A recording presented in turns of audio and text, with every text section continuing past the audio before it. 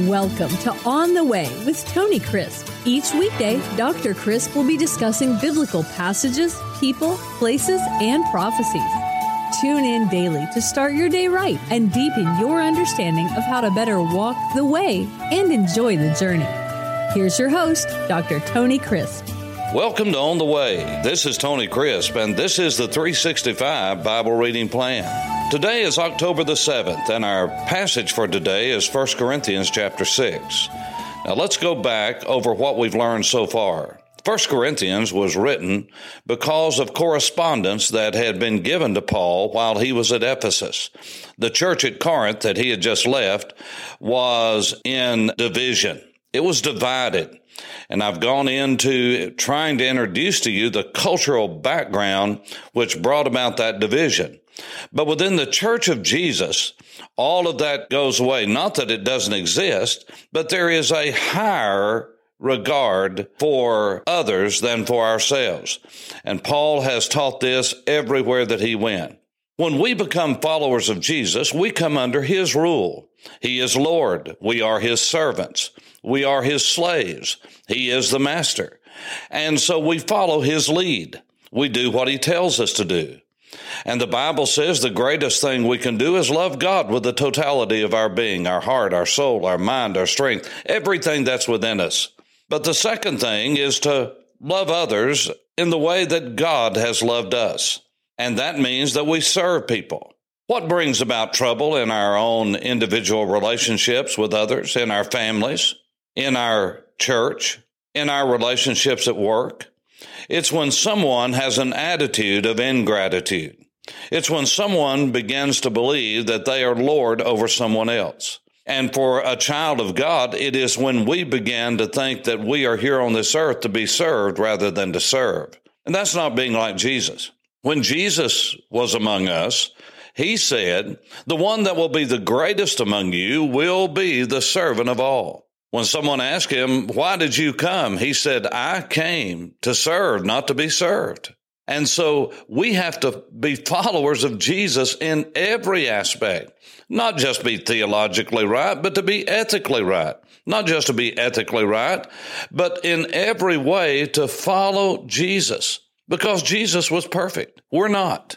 But we can follow him, and that is follow the patterns of life that he gave us. Jesus said, this is the way that people will know that we belong to him. It's not by what we say, it's by how we act, how we treat one another. Yes, words are important, but life is far more important than that, because without a life to back up our words, it absolutely means nothing. And so Jesus said it best in John chapter 13 in the closing verses just before they left the Passover meal and went to the Garden of Gethsemane. The Lord said, "A new teaching, a new commandment I give unto you, that you love one another. And in the same way that I have loved you, I want you to turn around and love one another. And if you love one another in the same way that I've loved you, by what? By the way you love one another, will all men know that you're my disciples." Well, you cannot love people and lord it over them. We're not Lord. Jesus is.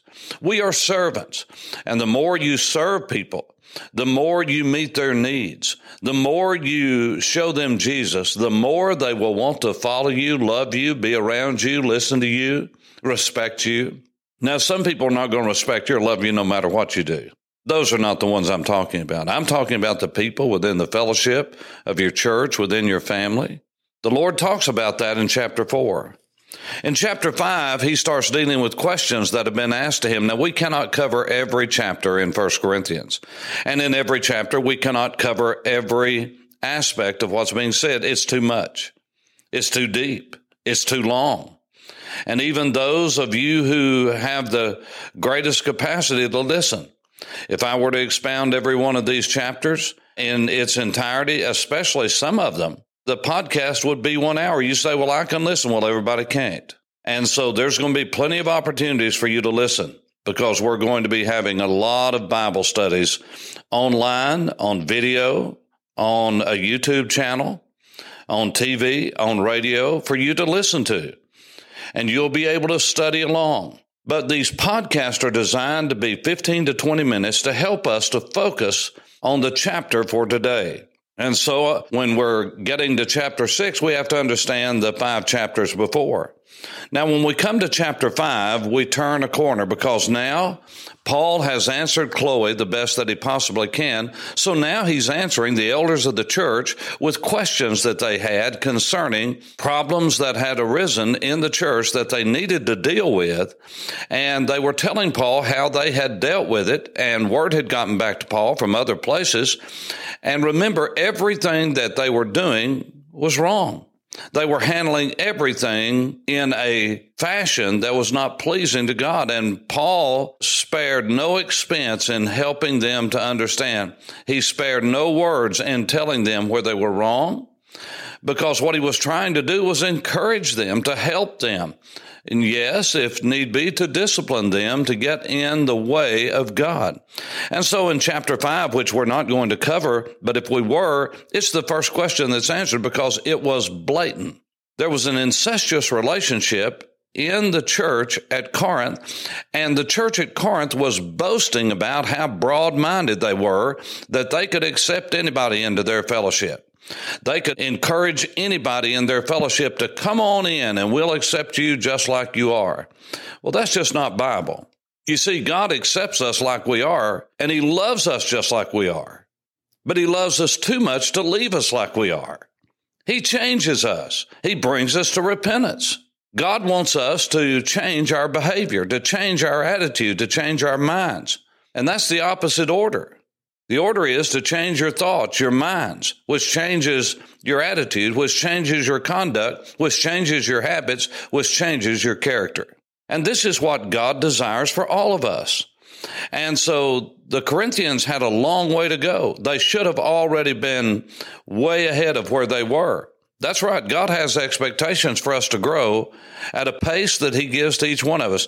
But no one, after months and years of being a follower of Jesus, should be wallowing around in the same sins they always have, because there has to be a break. There has to be repentance. And God expects that. You say, well, I'm not perfect. Well, welcome to the human race. But that doesn't mean that you do not live a life of godliness. And that means when God has told you that something is wrong in his word, you and I need to follow that. And we need to pray for one another to be strong. We need to pray that God would help us to overcome temptation. Now, God will put trials and testing on us that will break us. I've heard people say, well, the Lord will not put more on you than what you can bear. That's not Bible. God will put more than you can bear to break you and to break me, to get us to the point, to break our will, to break our spirit. You see, the Bible says God loves a broken and contrite spirit, not just will, but spirit. We need to come before him broken so he can fix us, because we need to be broken always. Otherwise, our self-will will dominate us. And so God desires for us to serve him. But when it comes to temptation, which is a solicitation to do evil, God says that he will make a way of escape, that we are able to escape and able to bear the temptation that comes against us. Testing and temptation are two different things. Testing is by God, and it is designed to bring out the good in us, for our good. The devil brings about temptation, solicitation to do evil, in order to bring out the bad in us. That's two separate, different concepts, but many times the same word is used. It's the context that tells the difference. And so these people were boasting about being broad-minded. It reminds me of what we're seeing today. Hey, come on in. You can live a life of homosexuality, of adultery, of gossip, and God goes into all of these things in chapter 6, and we'll get there. He says that fornicators, idolaters, adulterers, homosexuals, sodomites, thieves, covetous, drunkards, nor revilers, nor extortioners. That is, those who have this identity, that's their life, that's who they are, will not inherit the kingdom of heaven, will not inherit the kingdom of God. Why? Because that's not the identity of a believer. You see, God didn't make us to be homosexuals. That's a lifestyle choice. God didn't make us to be adulterers and fornicators. That's a lifestyle choice. God didn't make us to have a transgender identity. God made us a male or a female, and that is the identity of who we are. That is our DNA, and nothing will change that. All hell cannot change that. And God never would, because his design for us is to be male and female in his image, because he has a plan and a purpose for both genders. And there's only two genders. You see, we've gotten the idea that in order to be loving and godlike, we have to accept any kind of behavior. That's wrong. That's ungodly. That's worldly thinking. And God doesn't like it, and you better not like it. That's not being broad-minded. That's being sinful. That's going beyond what God does. God says repent. And he said, such were some of you.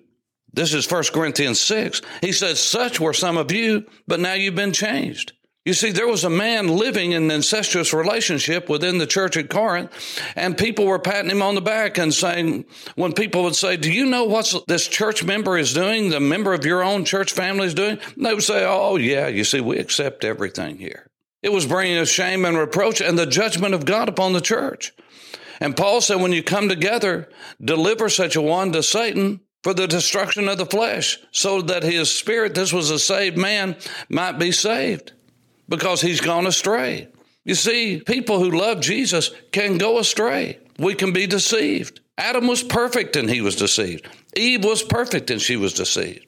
And if they can be deceived in a pristine garden where sin had never been in the earth, never been in the world, don't you know that you and I, who are sin-cursed, who are living around sinful people every day of our lives in a sin-cursed world, in a sin-cursed environment, that the very nature within us, yes, the Adamic nature, is craving sin? Only the power of God can deliver us.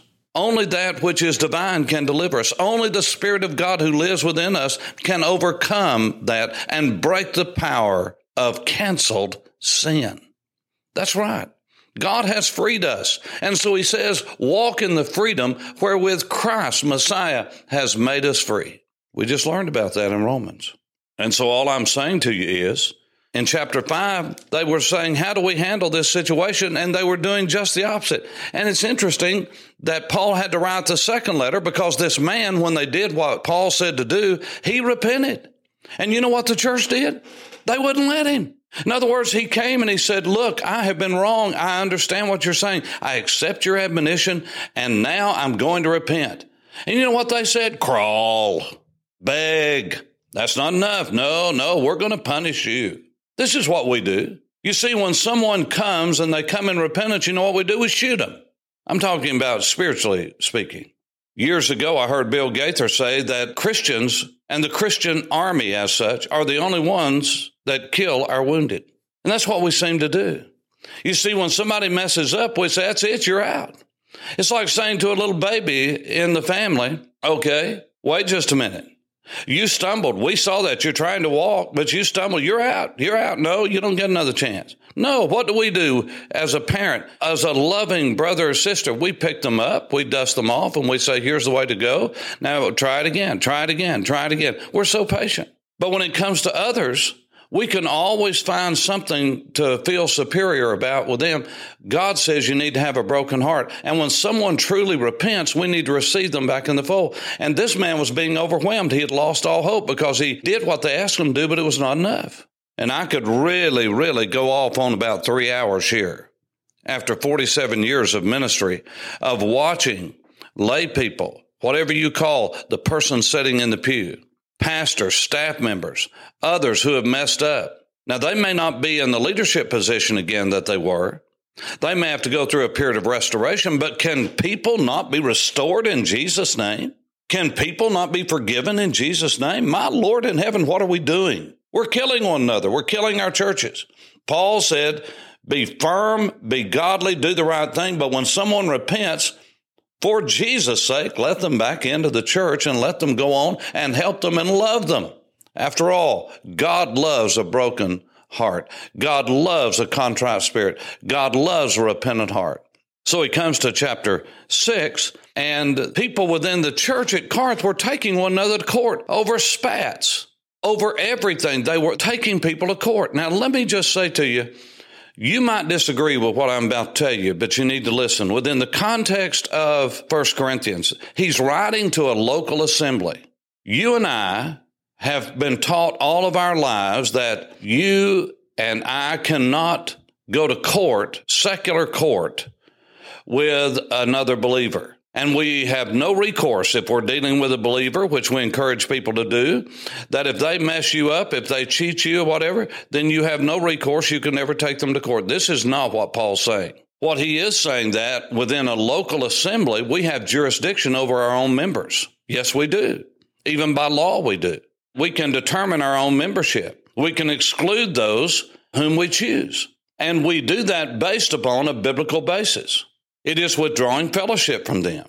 And what Paul is saying is there not anyone in the local church that can make a decision and a judgment? You have to go to somebody, a lost person, to get something, a judgment?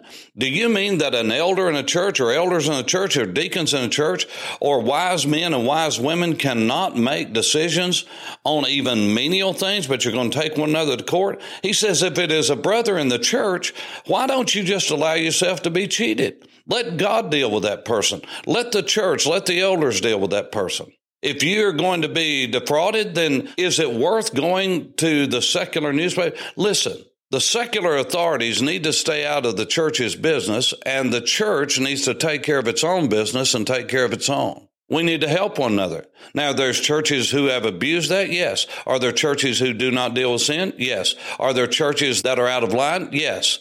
That's not what Paul's dealing with. Paul is saying you need to judge things within the body yourself, and you don't need to be taking people within your own assembly to court. Now, the principle is you don't want to take another believer to court if they're truly a believer. But also there's abuse of that says, okay, well, I'm a believer. You can't sue me and I'll just cheat you and cheat you and cheat you. No, if they are truly a believer and they are within a local assembly, that local assembly needs to deal with that. The elders need to deal with that, and they need to exercise discipline and let it be known what has happened to this person and ask people to stay away from this person because they have not repented and they're cheating people. They're deceiving people, and they need to be brought into accountability. Now, again, this is 2-3 hours of teaching because you've got to set the context. There are parameters to all of this. But this idea of somebody can just say, well, I'm a Christian, and you can't sue them, that's not what the Scripture teaches. There are recourses even within the family of God about how to deal with things and people who have been cheated and defrauded, people who have stolen, people who have deceived. But that is to be done within the confines of a local church. I can't go to another church in the Tri-Cities area of Tennessee or Knoxville or Chattanooga or Nashville just because I'm in Tennessee and I'm a Christian. I can't go and say, okay, this person here in your assembly, he did this and I want him taken care of. Well, you have no say. You can do that, but you have no say in that other local assembly. Now, you might, if you're in a monolith church like a Roman Catholic, or you're in a denomination where all the churches are inexorably linked together. But if you're in an independent church like a Southern Baptist church or an independent church of any kind that is not bound by other churches and to other churches, those other churches may withdraw fellowship from you as a church. But within the local assembly of independent churches, under the lordship of Christ, the Word of God is the final authority. And within that, every single church has authority over its members. Again, unless it is a connected church. If it's an autonomous church, it can do that. But if it is a monolith of a denomination like United Methodist or Presbyterian USA or whatever the denomination is where churches are bound to each other and they have elders and they have a hierarchy, well, then they can do that. But not an independent church, not one that is functioning under the lordship of Christ and voluntarily in network with others. This is very important. The Apostle Paul said, you need to deal with this within the local church, and you need to hold court in the local church and have what we would call arbitration. Don't take it to a pagan leader. Don't take it to someone in a secular court. Deal with it within the church. There's enough dirty laundry out there for people to see. We don't need to hang it out on the line in front of our church. We don't need to dangle it at town hall and city hall in the courtroom. We need to deal with it within our own families and within our own churches. You see, these are the questions that really we deal with in life every day. And we need to follow the authority of Scripture. God has an answer for everything. And we just need to let the Bible be our final authority and not what you think or what I think. As a matter of fact, the Bible trumps everything. It trumps the Constitution of the United States. It is more powerful than the Parliament in England. It's more powerful than the Parliament in Israel. It's more powerful than any president or prime minister or king or queen. The Word of God is forever settled in the heavens, and it is the final authority to which any child of God should appeal. For On the Way, this is Tony Crisp. Thanks for listening to On the Way with Tony Crisp. Tune in every weekday for information on biblical passages, people, places, and prophecies. Fridays are for your questions. Email your questions to questions@tonycrisp.org. Then just listen for your question to be answered on Friday's podcast. That's questions@tonycrisp.org. Thanks for listening and have a blessed day on the way.